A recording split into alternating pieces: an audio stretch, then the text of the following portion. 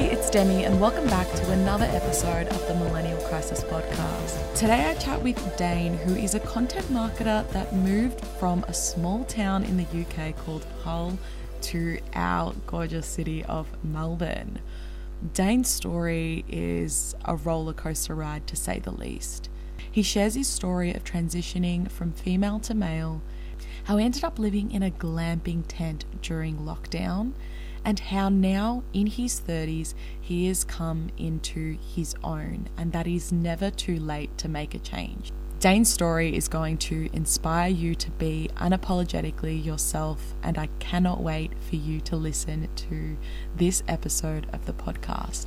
So let's jump straight into episode 56 of the podcast, The Importance of Being Authentically Yourself.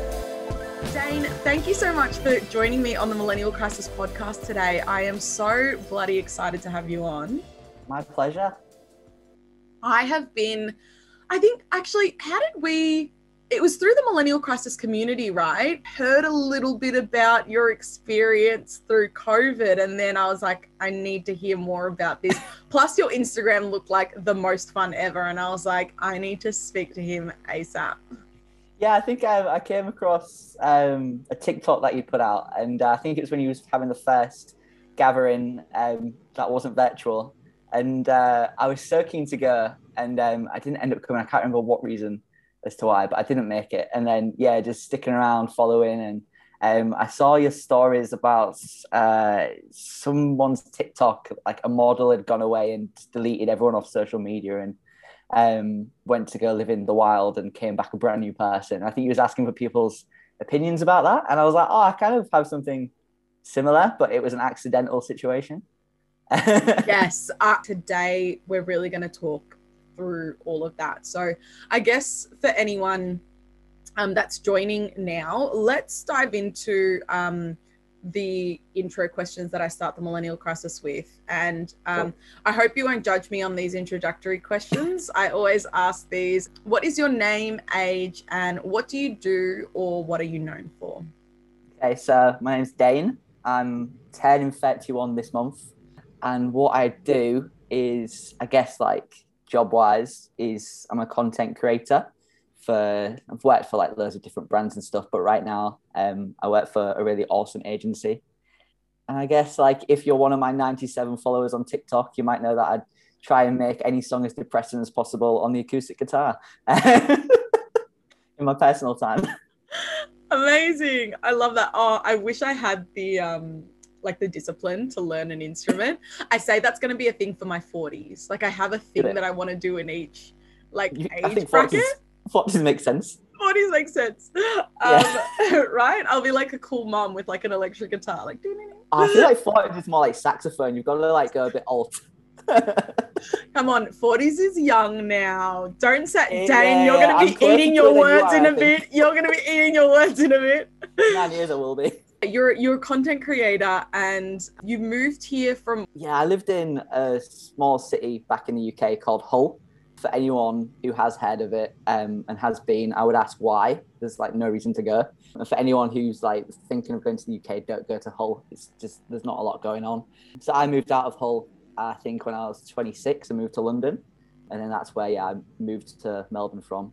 I think May 2019, I think it was. Amazing. And it hasn't been the easiest ride for you. Yeah, it wasn't what I was expecting. No, it hasn't. Yeah, I think this whole season is all about people living life on their own terms and being the truest to themselves. And I think the interesting thing about your story is you embody that in one way so much. Like you making these, and we'll get into your story in a bit, but making all of these decisions, risking and sacrificing a lot to be and live your truest self and your best life for you. And then also being forced into situations where your hands were literally tied in life, getting in the way of that, which is the reason I want you on, because I think a lot of the time we hear these stories of change and growth and all of this stuff, and people forget that life still happens. And even when you are on these growth journeys, like shit's going to get thrown at you all the time. You're going to be like, this is so unfair. And it's like, well, that's COVID for you. That's life for you. And so, yeah, I'm so honored and excited to have you on, because your story is so touching, and I'm so excited for people to hear it. Yeah, so I think like off the bat, just to bring up, I think where these words of change and stuff is coming from is I'm transgender. So growing up in Hull, I was a very different person. I was born female and then transitioned, I think, at the age of 26. So as I said, I moved to London round about when I was like 25 or something. And growing up in Hull, it was difficult to be around just really narrow-minded people and to be brought up to also, I guess, be narrow-minded. Like my parents and grandparents were not open. Like my entire family were just really closed-minded. So knowing that this part of myself was there, it was repressed so much. Even when I did eventually come out, I couldn't even say the word trans. I thought it was like the worst thing ever. And I always thought, how am I going to be able to come out to these people? Because, I'm going to disappoint everybody. Looking back now, it seems absolute nonsense because I'm so proud of who I am now. But yeah, growing up in Hull, it was difficult. And all my friends were female, and just feeling like I'm the odd one out, and knowing everybody knows there's something going on here, like that I wasn't happy. It was, like going through university and everything that you should be experiencing through your wild times of 18 were just not, I guess, how I would have liked to have lived. So it's a weird thing to think back on. I feel like I've forgotten so much of it because I live so authentically now, and it seems really cliche to say like I'm authentic, but like I'm actually living each day, presenting to people the way I feel internally. So yeah, it's odd to think back to Hull because it's just a very different person. Yeah, I couldn't imagine that experience for you and what that was like. And I think for people listening, I know that there's a lot of people within the community that have either grown up in quite conservative families or are still in those kinds of environments where maybe it wasn't as huge life decision as what you were saying, that you were living as somebody that was not yourself. Some people might be making choices in other ways of their life that's not aligning with who they are as a person. And I know a lot of people, and myself included, that when you do make decisions that aren't aligned with who you are, or making decisions on who you think you should be because of everybody around you, it can really fuck you up. Like it can get you, one, a little kooky. How do I think so differently to these people? And two, miserable because you're seeing your life flash before your eyes of what the future is going to look like, and that there is no, at that time you probably feel like there's no way out because of the community you're surrounded by that don't understand what you're going through or have never experienced that. So how did you start coming out of that in terms of taking those first few steps to be like, you know what, like I need to start living authentically like myself and make this transition? I think again, really cliche, but I had to be okay with it first. Like I knew since I was 11 years old, and there's so many signs to be like, oh, okay, that's interesting, that that's how I behaved when I was 4 years old, and like going way back. But at 11, I knew from just watching reality TV that it was possible for someone born male to live as a female, and I had no idea it could be the other way around. And there was this groundbreaking moment of watching a contestant go on to Big Brother, and they said Luke was born female, and I was like, whoa, what? That can, and I remember Googling like as soon as I could how that can, like how, and there was this website, and because like going way back to before the internet was how it is now, it's just this long website of text and words and diagrams of surgeries, and I was just like, oh whoa, okay, like close this down, like, this is too much.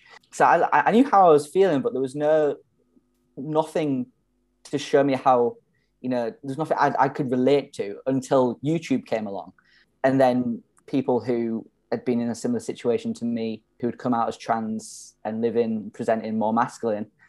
I watched their vlogs and going from the very beginning of how they came out and then how they are now and how happy they appeared. I was like, okay, like this is how I feel. The way this person has explained this, I'm like, I get it. I can relate to that. So this must be what it is, because I definitely know being female isn't what's right. And I don't know how it is to be male, but I can at least try. I can see how that's going to be. And the more I came around to the idea of acknowledging that this might be something, I started testing the water with friends and family. So I remember when Caitlyn Jenner had announced that they were transitioning, I was like, oh, Mum, like Caitlyn Jenner, have you seen this? And she was like, oh, I don't really get it because like they're just so old now. And I was like, you'll never get it. And it was like a proper teenager like response, and like ran out the door and went for a walk. And I was so angry. And I came back and I remember the look she gave me to be like, I know why you're upset, but you need to be the one to sort of acknowledge this. Is how I felt. I've not like confirmed whether that was the case, but I definitely felt a sense of she knew something was up. And friends were one night talking about if they could get surgery, and as I said, all my friends were girls, so they were like, oh, I might get like bigger boobs, or like I'd like to like, and then they asked me, and I was like, oh yeah, probably like just get rid of my boobs. And they were like, what, like smaller? I'm like, nah, just get rid of them. And then there was this awkward silence, and they tell me now, they were like, we knew, but we needed you to tell us, like we wasn't going to be the ones there. And I was like, oh, I was needing you to ask me, because I just couldn't find the words. Like this would change everything, is how I was like, yeah, picturing how things were going to go. Like, so I remember the first time I did tell someone, and we'd had a big group of my friends. We just had an all day drinking session. It was really silly, from like midday to me and my like closest friend at the time, a guy. We just carried on drinking until 3 a.m. And then we was talking about a friend of ours who did psychology. And I was like, he thinks he knows everything about me, but he doesn't. And my friend was like, what is it he doesn't know? I was like, I'll tell you tomorrow. And he was like, no, you're going to tell me now. Like, what? I was like, no, I'll tell you tomorrow. And he's like, you're not going to tell me tomorrow. Tell me now what's going on. And I just like sobbed and just said, I don't think I'm a girl. And that's the only way I could phrase it. And then he was so nice and sat down with me, and I showed him all the YouTube videos that I'd been watching in privacy. And he was like, I was like, you're not going to tell anyone, are you? And he didn't. He just waited for me to start slowly telling more people. And it did take a few drunken conversations. I remember being in a club, and a friend of mine actually turned to me and she was like, what is going on? And I said it, and then everyone was like, they're having such deep chats over there. Like, what is going on?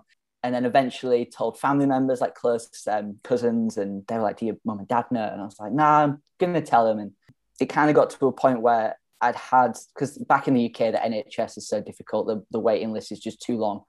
And I knew I'd have to go privately.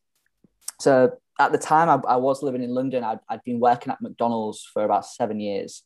And I always wanted to be a video editor. And I just thought, how is that going to happen? How is like me and Hull going to break into this media industry? And I got really lucky. I got into this internship with Channel 4, and one thing led to another, where I was just given my dream job working for this really cool YouTube channel called SBTV, who they discovered Ed Sheeran and was filming Jessie J and filming loads of grime and rap artists. And I was like, oh, this is like the dream. Like I aspired to the guy who founded that company, and I was going off during uni and filming any bands that was coming to play in Hull. So I was like, I've made it. Like, I'm now going to be happy. And just knowing that, like, living in London, it was so lonely. I was just living with this woman whose husband was working abroad, and she was like my only friend, this 40-year-old woman. And I was just so lonely. It was the first thing I think about as well in the morning before coming out, this was. And then the last thing I think about at night, and the only way I could really sleep, was picturing like that if my female self was to not exist anymore, and for some reason I died, but I had this power to come back as me and turn up to the funeral and make friends with all my friends, and like, you know, make sure my mum was still somewhat in my life. That's the only way I could sort of cope. And I guess it just got so bad in London. And when it came to the point of thinking, like I remember reading something, and it said, because like just to be blunt, like I just didn't want to live. I was like, I can't live in this body. Like, I've got the dream job. I'm living in London, and still like I'm never gonna fit in. Something's not right. read someone who had come out as trans and gone through the process and said what helped them was being told, imagine your gravestone still says your old name, and then no one's going to know you. Like, at least give this a shot. And then that's when it kind of like opened me up to think, wow, like, that's so true. Like, that's not how I want to, if I was to get run over by a bus tomorrow, that's not what I want people to remember me as, because like they don't even know the half of me. And a lot of my friends said that I was like such a closed book that when I did come out, they were like, so nice to talk to you about stuff, like, and ask you questions. And so I'd kind of thought, well, I can't go on the NHS. The waiting list is too long. I'm going to have to go privately. So if I move back home, live with my parents again, I'm going to be able to afford to save up for this process. And as it is super expensive, like I'm still paying off a loan today for my top surgery. I've moved back to Hull. My job, SBTV, still let me work from home. And they was like, we don't want to lose you, so you can carry on working from us. Just come into the office once a week kind of thing. So that was all good. And I was saving up money. So a big reason that I live in Melbourne is a really close friend of mine called Lydia, lives out here. She'd recently come back to Hull for a visit and was talking about how like the work-life balance out here is just so much better. And she was saying how much you pay on rent in London, and was comparing our lifestyles. And to go out for dinner in London, you feel you're going to be in debt for like the next month. Like that was just a stupid thing to do. Whereas she was like, oh, I go out like three times a week for dinner. I was like, whoa, what is this Melbourne life? Like, it sounds dreamy. That first person I came out to, then gradually telling more and more friends. The money that I was saving up, I stupidly at last minute decided to go to New York to go see Mumford & Sons. And all my friends were like, right, okay, thought you were saving money, but cool, go have fun. And then my friend Lydia was like, oh, if ever Mumford & Sons come play in Melbourne, you're going to have to come over here. There's no excuse, Miss Spontaneous back then. I was just like, yeah, all right then. Next day, Mumford & Sons announced that they're going to play Melbourne. So she messages me. She's like, this is meant to be. You're going to have to come to visit Melbourne now. So I did. And then credit cards, like, just paid off the flight on my credit card. And before I was going to go see her, I knew all our friends were like mutuals. So I knew everybody else knew, but she didn't yet. So I like messaged her. I was like, hey, before I come visit next month, I need to tell you something. And she was like, all right, it's a bit serious, but okay. And then hopped on a FaceTime, and she said like my hand was shaking. And I told her in the way, like the only way I could like word it properly. And she was like, okay, that's awesome. And I was like, okay, yeah, cool. Like, and I was like still panicking. Like the entire 3 flights it took, like 52 hours travel. I was like, how am I gonna like? How is this gonna go? I came here and I brought it up first, and she was like, oh, such a relief you've brought it up, and we, she's asking questions and stuff like that. And then I was only out here for a week, and I think like halfway through the week we'd gone out for drinks, and she said, so what's the next step? And like, you're going to tell your mum and dad? And I was like, I'm going to go privately. So I need to get an appointment with a private doctor. It's £280. And I'm just like saving up right now. Obviously I've just come to visit you. And she's like, what the hell did you visit me for? You should be spending your money on that. Like, why did you not pay for that? And I was like, and she said, look, like, I'll pay for your appointment. And I was like, I was thinking she's drunk. She's like, just saying it because just didn't think anything of it. And then when I came back to Hull, caught up with her mum and dad, who were like parents to all of our friends, and they was asking like how the trip was and stuff like that. And then as I was leaving, Lydia's mum grabbed me and she was like, oh, Lydia wants me to give you this. And it was an envelope, and I thought it's going to be some letter of some sort. And in there was £280. And she was like, we know what's going on. Like, you need to like spend this money on what you need to spend it on. And if you don't, Lydia will not speak to you again, kind of thing. Like, she doesn't want it back. She wants you to spend this on something that's going to help you start to like live as you. And I was just like, oh my gosh. I felt good that I had like sort of parent figures to sort of, who knew what was going on. And like there was now a ticking time, a way of being it. Like, now I can book this appointment. So now I'm going to have to tell my mum and dad, like, this is coming up. Like, I booked it in, I think this was November, and I booked the appointment for January.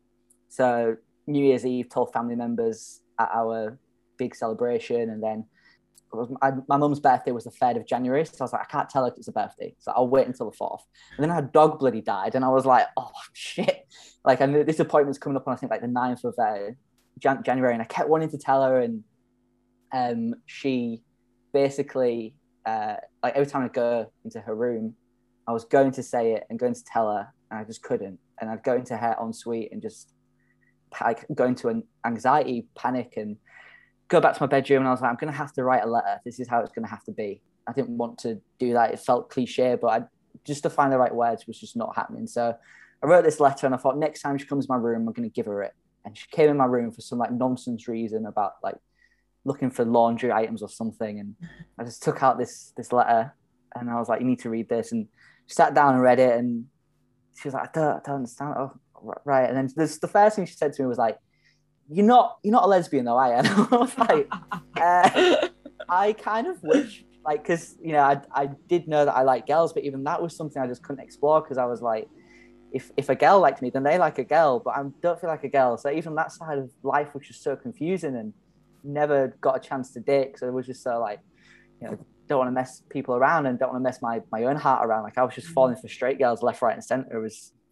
So I was like, no, that's not the case. And I think when it comes to coming out, when it's your sexuality, it's kind of like people, that's a huge thing. You know, people are going to have to come around to the idea that maybe you're going to bring around a boyfriend instead of a girlfriend, or girlfriend instead of a boyfriend kind of thing. And whereas coming out as trans, it's like you get all these questions, but you don't have the answers yourself. Like I have no idea what's about to happen kind of thing. I just know I have to at least like try this. And yeah, after I had my appointment and then 3 rounds of therapy sessions, and then had surgery, top surgery, which was the best day of my life. And then started going on to hormone treatment. And yeah, I think I've been on hormones now for like, kept count. I have no idea how many years I've been on it, but yeah, that's what Hull was like, life before Melbourne kind of thing. Yeah. Wow. What a roller coaster ride, right? And if somebody can get through something like that and come out the other side and live every day as authentically you as you can, it's so lovely. And I know you're still going to have your regular life ups and downs and stuff like that, but I assume that they're so different now than they ever were, because at least you know now that, I mean, this is you, you know, and this is just life, and this is how things go. It's amazing. I think after all that side of things, like I did move back to London and, you know, got a brand new job. And at the time I hadn't started the testosterone, I hadn't had surgery, but I knew surgery was coming up. And I was being shown around this office to 6 floors of people and being introduced to people. I'm like, oh gosh, like I'm gonna have to come out to all these people eventually. They're gonna know. And like the workplace were awesome about it when it came around to saying, hey, I've got this surgery coming up, like can I speak to my manager about it? And sat down with my manager, and she said, so like she got out her diary and asked when surgery was, and I was like, 21st of September. And she's like, right, okay, yeah, cool, anything else you want to talk about? And I was like, oh, back to the surgery. And she was like, no, you don't have to disclose anything. I was like, no, I think I do. Like, I think I have to tell you what I'm doing. And so I told her, and it was just this like literally weight off my shoulder feeling of like, okay, that's done. And then if you want to tell everyone whilst I'm away. And so still at this point I was living in Hull, but coming into the office for this new London job twice a week, just because they didn't have a desk for me. And it was like, if you're happy to work from home, then do that. So eventually did move to London with this job. And I was, even though I was like living authentically, I was starting this process of becoming Dane, I guess. Like I still didn't know who I was. It was a weird feeling of not wanting to change anything else. I felt like I'd changed enough. I didn't want to, like, you know, I wanted to keep all my friends back home, and didn't want to, you know, I've already put this strain on my parents that, you know, now if someone asks them how's your daughter's doing, and they have to be like, oh, actually, daughter and son, and kind of thing. Like I just wanted to stay, you know, I was like, oh, I'm still gonna like the same old boy bands, I'm still gonna play acoustic guitar and make songs depressing, don't worry, like I'm still me. So I just like felt still that thing that you sort of describing about you just not living authentically kind of thing, and everything's just kind of like day by day. And then I met this person who just started working where I was working at the time, and she'd stroll in, this like cool hipster gal called Georgie, and I was just like mesmerized. I was like, this human, I already know she'd been through tragic things in her life. And I'm like, she comes in and she's ridden how many miles like to get to work, and if I start riding my bike and like, oh, what is it you're doing after work, Georgie? She's like, oh, I'm going to yoga and I'm going to this DJ night on the weekend. I'm like, I should start doing that. And I just like morphed into the boy version of hair. Like I was so put hair up on this pedestal that I became like thinking I was becoming someone, thinking, okay, this is who Dane is. But I was just morphed into her personality. And we both eventually was going to move to Melbourne. So I kind of, before moving to Melbourne, was in one of the worst places I've ever been in. I was just so like it felt like an identity crisis of just not knowing who I was without Georgie. And we were living together, sharing a room. Like she had the big princess bed in the corner. I was on a futon on the floor just so we could save up for moving to Melbourne. And we both followed each other job to job. And if she was doing something without me, I couldn't cope. I was like, well, what do I do? And she had to go home one weekend and she wrote me a list of things to do. She was like, this is what you're going to do. You're going to go to this brunch spot. You're going to order this because you'll like it.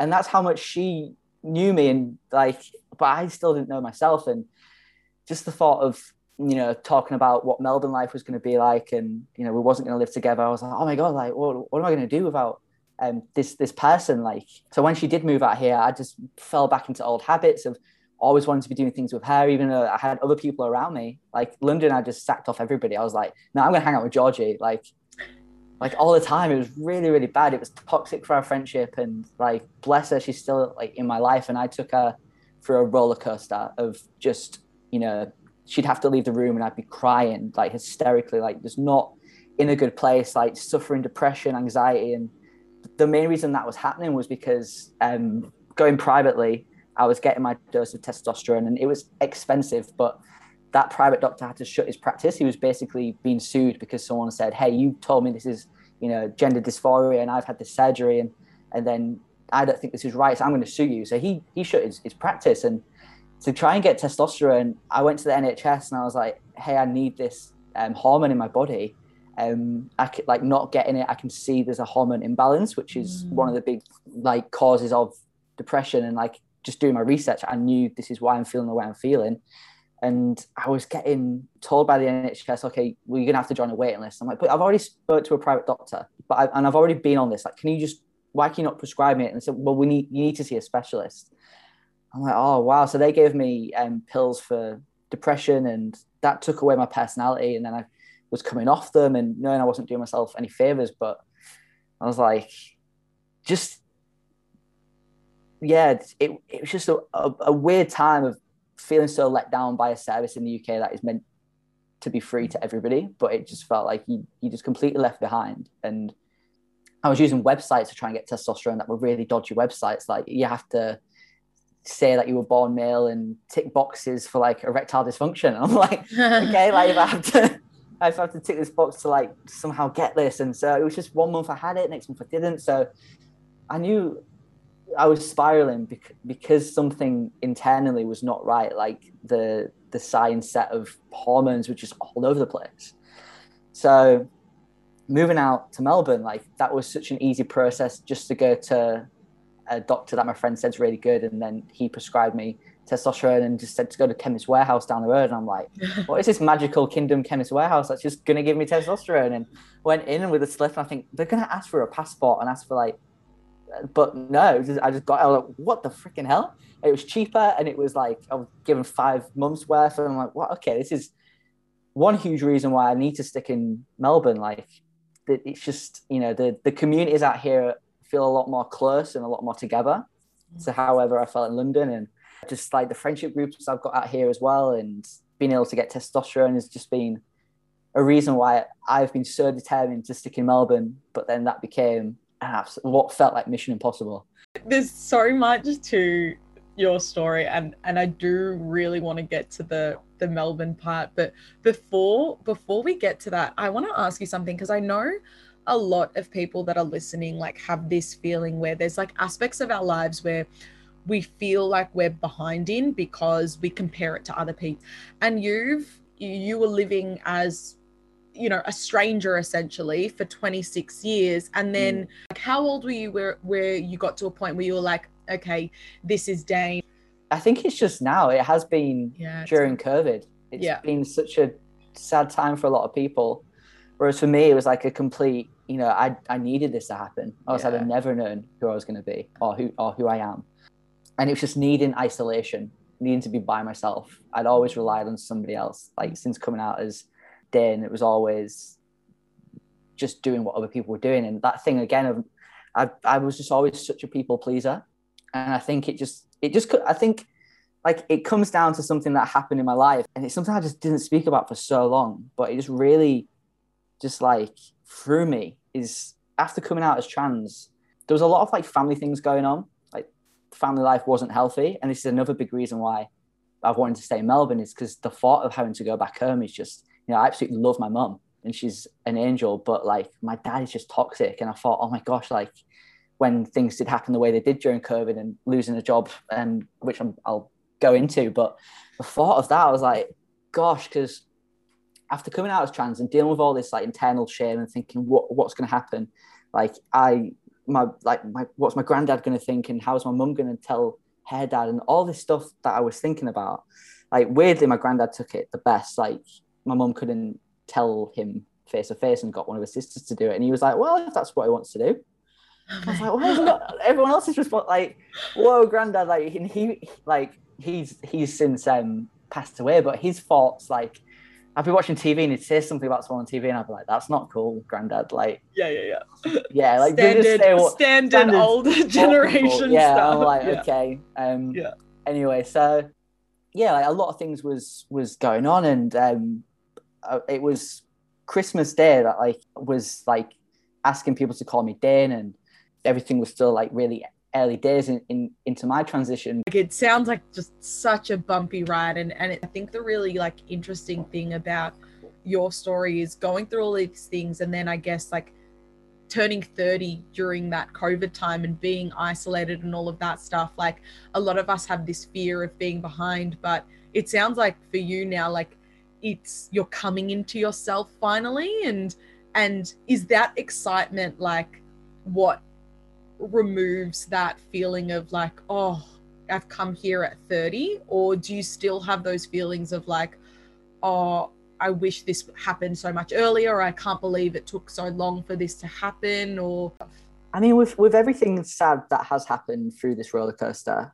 I really like to think that I can't really live with any regret, and it can be quite a bad frame of mind to, again, compare myself to other people's journey. And looking on YouTube now, or even TikTok, and you see, as a trans person, you see people who are so young that are just living their best life at 19, and you're like, oh, I wonder what I'd have been like.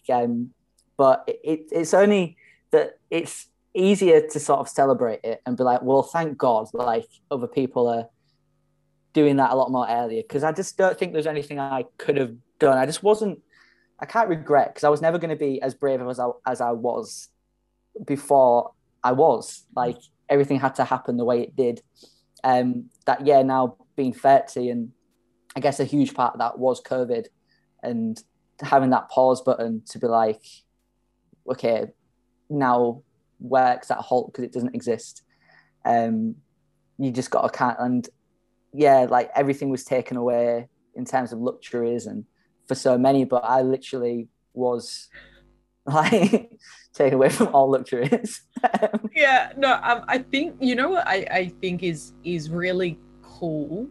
One tiny thing you can do to help somebody feel comfortable, feel like they can live their most authentic life, and it does not affect anything for you really. Like, it's so important for us to do those things, all of these tiny things, like the way your friends reacted, your grandfather's words. Like, I'm sure all of those tiny little things that people did just really helped you take that next step forward, which I think is just so important for everyone to remember and reflect on, is that like, what can you do to make sure people feel like they can be their most authentic selves? For sure. It's such a I think like the other side of that as well is like even the little things of not saying comments that could stop someone living their authentic self as well. Like equally as much, I think, to some of my friends' reactions, the things that did maybe stop me and being like, okay, I'm ready to maybe say something, and being like, oh no, I'm not. I had like when I did go to New York, there was this old woman sat at a bar, and on the TV was Caitlyn Jenner. The news was reporting it, and this old woman had just made friends with this Irish couple, and I was like observing what was going on. And the old lady turned to this couple and was like, "What do you think of Caitlyn Jenner?" And they were like, "Oh, well, if that's what she wants to do." And this woman's response back was just like so gross, and she did not approve, basically. And I was just sat there thinking, "Oh gosh," like crawl right back into my shell. And another friend of mine during university received a letter from a lecturer saying, "This was my previous name. This is my new name. I'm now going from Miss to Mister." And she read this letter to us before like a night out or something. And she was like, "Can you believe this? Like, isn't that weird?" And I was sat there thinking, "Oh, no, it's not. It's not." But like, now how am I supposed to? But I would never, blame those events. But I think definitely it's something now where the littlest thing you can overhear in a cafe, like you're having your coffee sat by yourself, you could hear a conversation and be like, "Oh." This goes into a whole other thing, but I just think it's crazy how people make things that don't affect their lives at all their problem. And again, like it's easy for people to say, "Oh, just brush them away, ignore them." But how can you, when this is such a heavy thing that you're carrying with you, and like you said, you're thinking about it all day, in the morning, at night, like that you're consumed by this. I used to get like jealous. I'd be like, I wish I didn't understand how it feels. Like I wish I could be, it's weird now to think about it, but I was jealous of their ignorance and like wishing I could not feel like this. But now it feels like, it's such a thing to sort of celebrate now. For sure. But at the time, yeah, I'd be like, oh. I guess for me as well, like I can look at people like that and think, okay, like by living your life most authentically and being open-minded and all of these other things, never judging people, and that you grow so much further, so much quicker than those people where you see them almost like cap themselves as a person, like they don't change, they don't grow. And if you go back to that feeling of feeling behind, which is what a lot of like our community feels in the millennial crisis, there's that feeling of stuckness, or feeling as though it's too late to make a choice in any area of their lives. The one place you can kind of compare is like looking at people who don't change or grow, and seeing by not changing or taking these risks, you see them when they're 50, 60, and you're like, why would you want to be that miserable old person that's picking a fight with the cashier? Yeah. You don't want to be picking a fight with the cashier. You'd rather be, wearing cool, like crazy outfits, like in the streets, or like, buying whatever it is that you want to do in your older ages, because you're like, yeah, I'm still living my life, and it doesn't matter what age I am, I'm going to continue to grow. And sure. But yeah, no, let's get to your Melbourne time. So tell me what happened. You're in Melbourne, COVID hits. Yeah. New place, nobody really around you, and you're already feeling, I guess, feelings of loneliness and isolated and all of those things before that. So now you're finally like free and going through these experiences. You've got your hormones back. You're starting to get on top of things, and then what happens? Well, I just thought I was like living my best life. So I've moved out here, got a really good job, starting to get like some new friends and stuff like that. And being British, the rule is you got to pick some fruit if you want to stay here for a second year or get sponsored. So my workplace was like, well, we'll sponsor you. And then I went to see a visa consultant, and they said, we recommend you go do your fruit picking, get your second year visa, then go through the process of sponsorship with that workplace. So I was like, okay. And then told work, I'm going to be away for 3 months, going to go pick some fruit. And they were like, okay, strange. But if that's what you're going to do, then you do that, get your second year, then we'll sponsor you. So that was the agreement. And I was living just off Smith Street with the best housemates. It took a few rounds to find a really good bunch, but it was the kind of vibe where you don't want an empty house. You want to have someone there to chat to. And things were going great. Went off to go do my farm work, picking lychees up in Queensland, and then Western Australia, at loads of wineries, picking grapes, and off to the beach, straight after work. And but what had kind of was a panic about doing that was I was in Melbourne, going to therapy, just doing things to better myself because I was still in this state of like just about feeling like I was feeling better. Like, the anxiety and depression was starting to be a little bit more manageable. But going away to farm work, I was like, okay, I'm not going to have therapy. I got my testosterone doses, so I was like, that's okay. And then hopefully come back, see this as like a sort of fitness camp, and I'll lose, I'll come back like buff as and start dating. It'll be awesome. And then in Margaret River, starting to hear these whispers about this COVID thing, and we're like, what's going on? And then it was said that the borders were about to shut. So we fled Western Australia, came back to Melbourne, and I was always thinking it was going to be this big momentous occasion, have a big party and see all of my friends. But it was kind of looking like that wasn't possible. Like, I had a friend who was living with her dad had come across from the UK to visit for their wedding, and they got stuck here, and he was just recovering from cancer. So they were really like, oh, we can't, we'd want you to come visit us, but we can't. I was like, oh, I can't see them. Okay. And then like my other friend was having a baby, and also she was like, you can't come here. I was like, oh, what do I do? And the job that I was meant to come back to was like, well, we're an events company. We can't run events. I'm sorry, but your job doesn't exist. And then my housemates were like, we're really sorry, Dane, but like we don't have another room. Like, you can stay here for 2 nights kind of thing and figure out what you're going to do. And I was like, oh gosh. So I went to go do some volunteering, which was way out in the middle of nowhere, New South Wales, living in a 2-man tent. And then that was like the realization of thinking, I might have to go home. Like, that isn't even how I've just spent all these months to stay in this country. This pandemic just comes and just turns everything around. And I know it wasn't like the worst thing to happen for a lot of people was, okay, I guess I'm gonna have to just give up. But it was like, I'm gonna have, like, how can I go home? And I think that's where the context of everything, like how toxic things were in the UK, it was just not possible. Like, and I did contemplate, like, my friends were like, well, I'm gonna live with my boyfriend and go, do that. But what are you gonna do? And I was like, I know what I'm gonna do. And they were like, like, that better not be what, like, you. I was like, what am I supposed to do? I have nowhere to live. I have no job.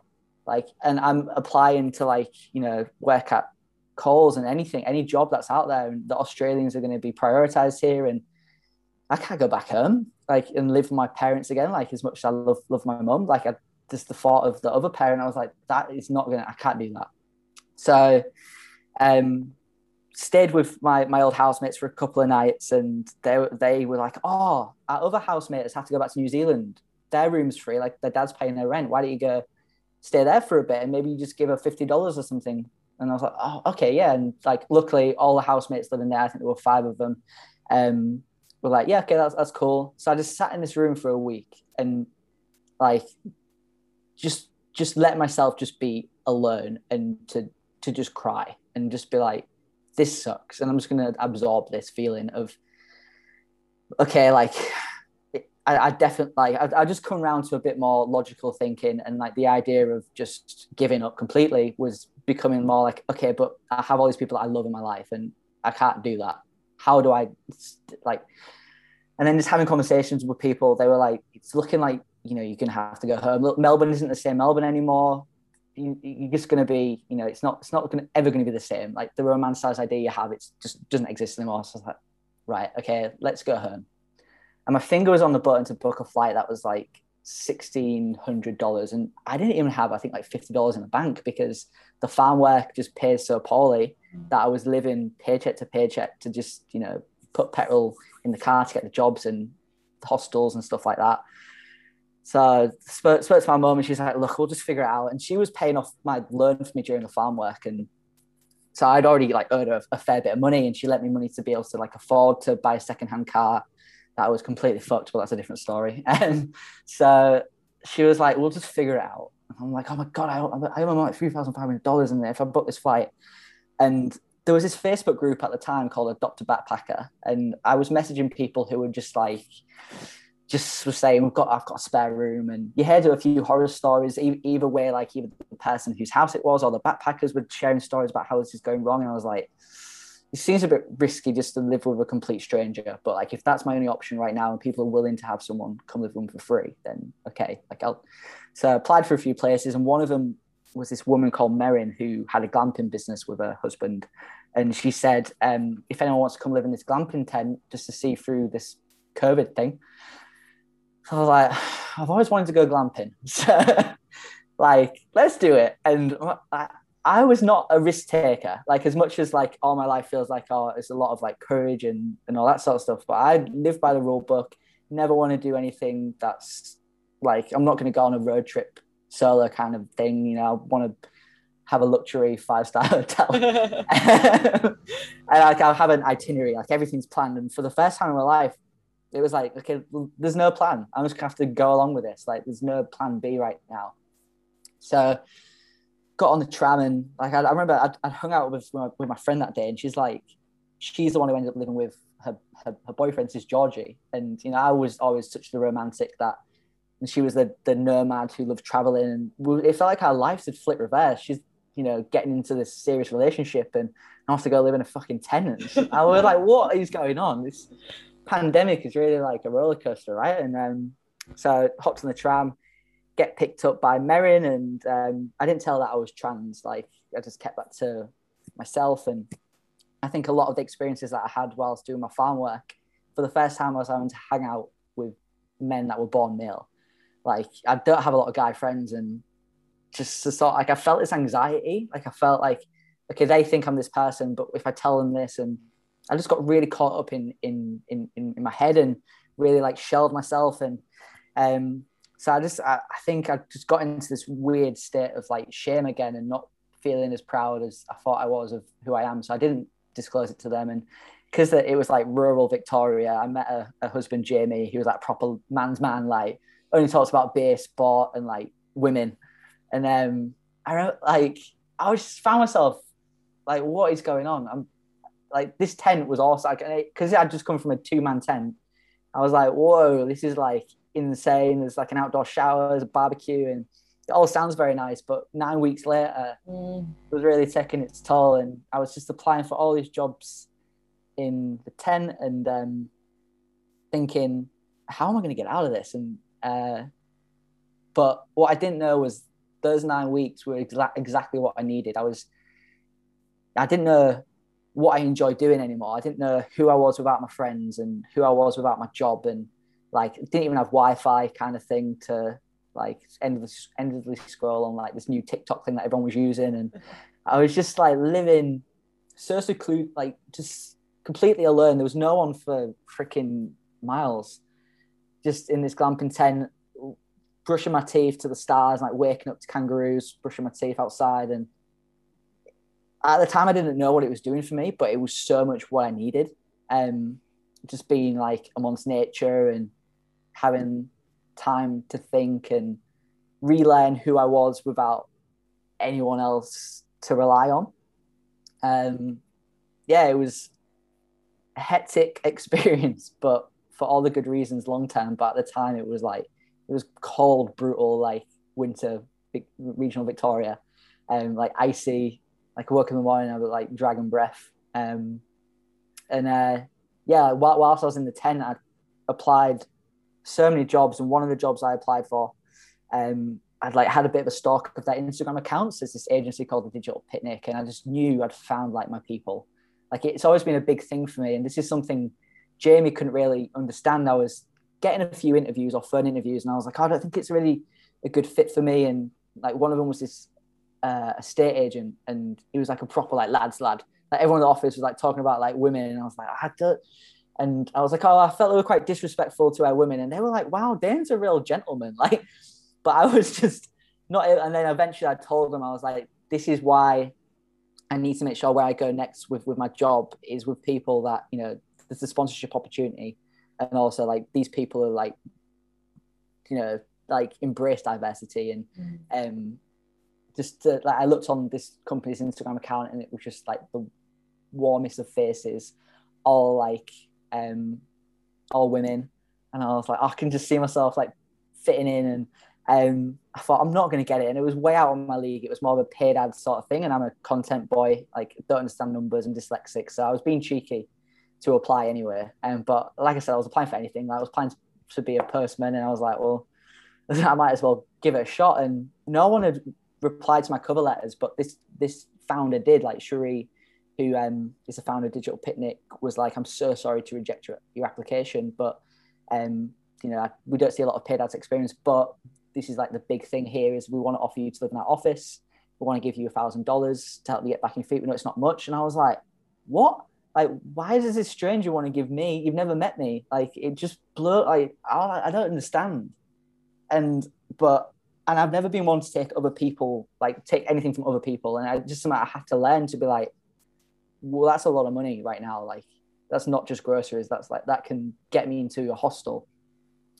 So then I came around to the idea of getting myself out of regional Victoria, getting myself out of this glamping tent, because the job market seemed to be opening up and I was getting interviews, and getting to them was getting a bit tricky. And so I went to go live in a hostel in St Kilda, but working there for free accommodation, and kept in touch with Cherie, and she kept saying to me, come live in our offices. There's no shower, but it's got to be better than the hostel. Like, we know you're finding it a bit rough right now. And then this like second lockdown was brewing, and people in the hostel were not taking it seriously. Like, it was exhausting. Like, I was trying to sleep at night, and they'd be like, come on, Eileen, playing in the next room, and on someone's boom speaker. I'm like, what is going on? Like, and then there was one night people were knocking on your door, and if you answered the door, it meant the party then goes to that person's dorm room. And this is like, there's, you know, lockdown's about to happen. And I thought, I cannot do this. So took Cherie up on her offer to live in the office. I did that for a couple of weeks. And I think the day I got to the office, I got an email from the hostel saying someone had got COVID. So it's like I got out at the right time. But yeah, like, and then one thing after the other, ended up getting a job that was just good for the time. Did a bit of freelance stuff, and then kept in touch with the Digital Picnic, and eventually a job opened up that was perfect. And now I work for them now and getting sponsored, and everything. Like, the last 12 months has been so surreal to look back and be like, okay, this time last year I was living in a tent. Like, this time last year, like, this happened. And how the hell did this happen? Like, it's just, I just feel like the luckiest man alive that everything worked out, like, in the most bizarre way. Wild. Very wild. Yeah, it's I think like the craziest thing is, it, like, I think COVID has really showcased, like, it does not matter like where you were or what you were doing, because there was a lot of people that felt like you that were finally living their best life, or finally had things figured out or working out the right way, and then like it was like a punch in the guts, like, sorry. Yeah. Bye. Massive punch in the gut. Yeah, and then you went on this like new journey that I guess now, like, reflecting back on and from what you've said, like, is going to end up propelling you forward even more because of that reflection that you were able to do, and having that alone time, which it seems you had never had before, right? It was always trying to grab on to someone else or feel as though you were around other people. And I think the interesting thing is as well that they were the times that you felt the loneliest as well, even though you were always grabbing on. And that tent experience, I wonder, was that, I assume there were elements of that loneliness for sure, but did you feel more comfortable in that time? Like, what was that side of things like?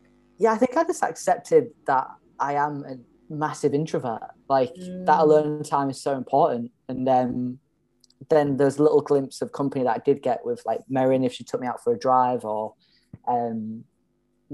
just for like an hour catch up, and then to recharge my battery, and like, okay, this is how I actually like to spend my time, is to have this alone time, and then have a little glimpse of socialization. And then I'm now like exhausted.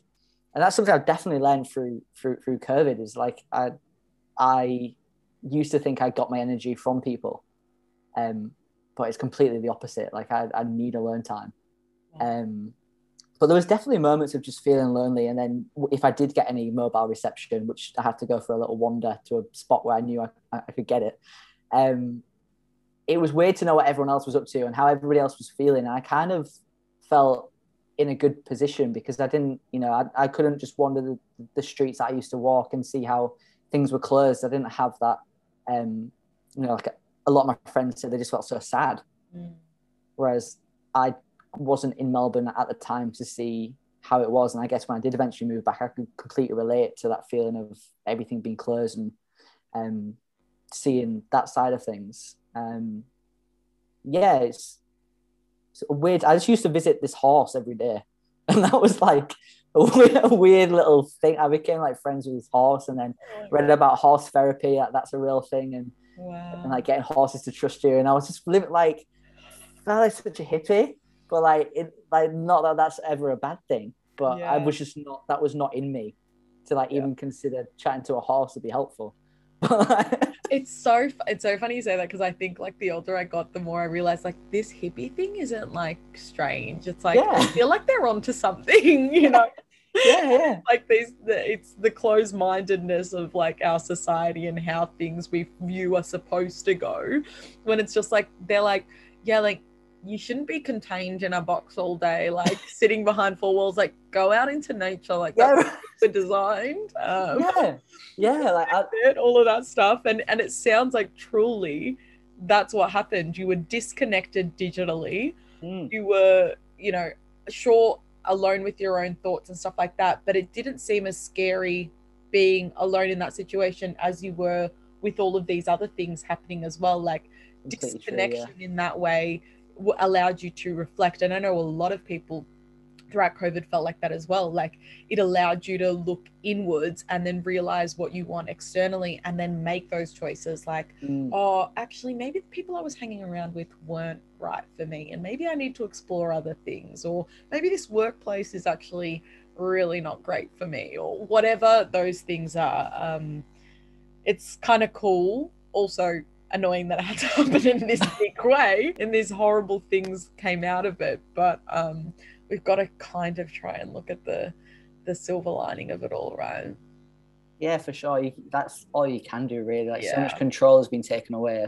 Exactly. That the things you can try and control are so important to like really cling on to those things. For sure. 100%. Unfortunately, we are getting towards the end of the podcast. I feel like we could, I feel like I could ask you like a million more questions and we could be an hour, seriously. But we are getting towards the end. Now, before we get to the challenge, I have 3 questions that I ask all of my guests.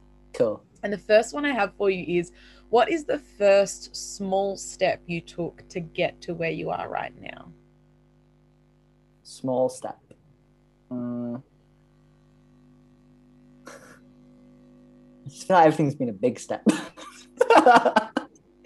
I'm not really good at taking small steps. That's okay. Whatever comes to mind. The small step was just to like sigh and let go. And as much as that seems like a big step, but it was just literally like well, fuck it, let's just see what happens. And before, I think that would seem like such a big thing to do, but like, that doesn't sound like me to be like, well, fuck it, let's see what happens. But just with everything that went on, I just had to be like, right, let's just go with the flow. Amazing. I love that. And that's a great step. The next question I have for you is, I think this is going to be a really good one as well. I'm interested to hear the answer. What is your biggest millennial crisis right now? And I define a millennial crisis as a privilege problem that consciously or subconsciously affects your mental health and well-being. And I assume going from, is it this time last year, you living in a glamping tent, to this year, that a lot of your current problems are a little more privileged than what it was this time last year, right? Yeah, it's so surreal to have like that perspective, and then to sometimes be like, oh, come on, Dane, like you didn't even have this a year ago. Yeah. But I'm trying to think.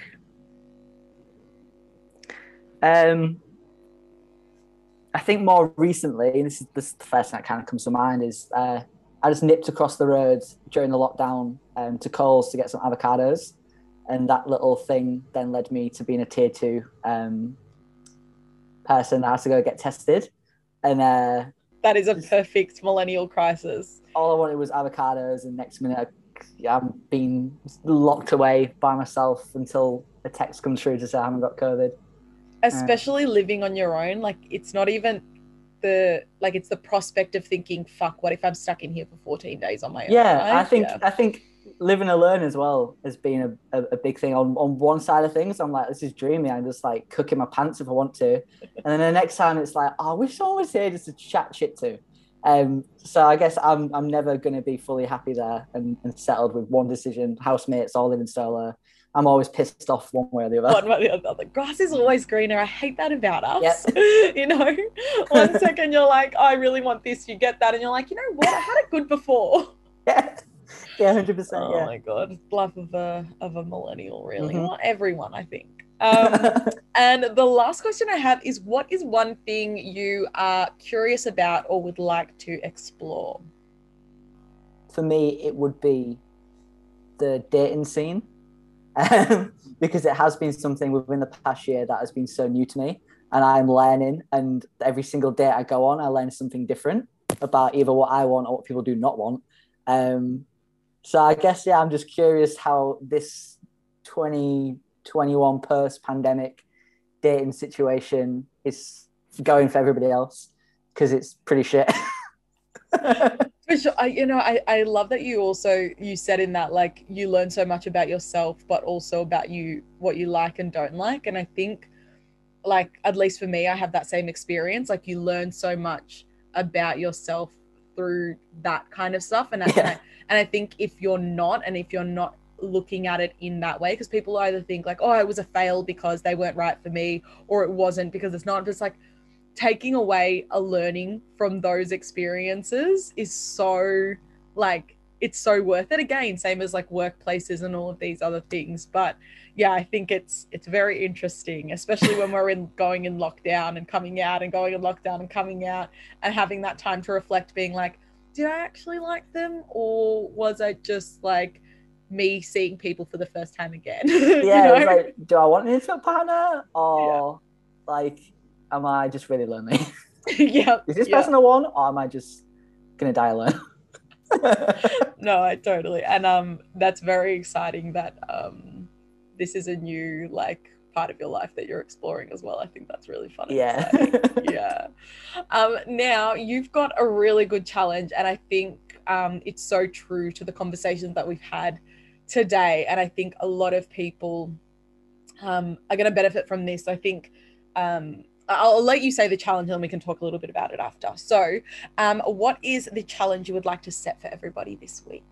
Okay, so anytime I get into a bit of a grump, or feeling a bit privileged about my problems, or I'm stressed out about something, to have that perspective. Now, it's not going to be for everybody. Like, not everyone can say, okay, a year ago today I didn't have a job and I was living in a tent. But I try and imagine. So I go out onto my balcony. Like, I'm now very lucky to be living in an apartment by myself. So go onto the balcony, close my eyes, and I imagine that tent in front of me, and I'm like, really picture everything around me. And I open my eyes, and I'm like, okay, no, you're actually looking out onto the Yarra River. You're going to go back inside now and shut a door. Like, I used to have a zip. Like, this is good. Like, things are okay. And then look at my bed that's got an electric blanket, and I'm like, you were freezing cold this time last year.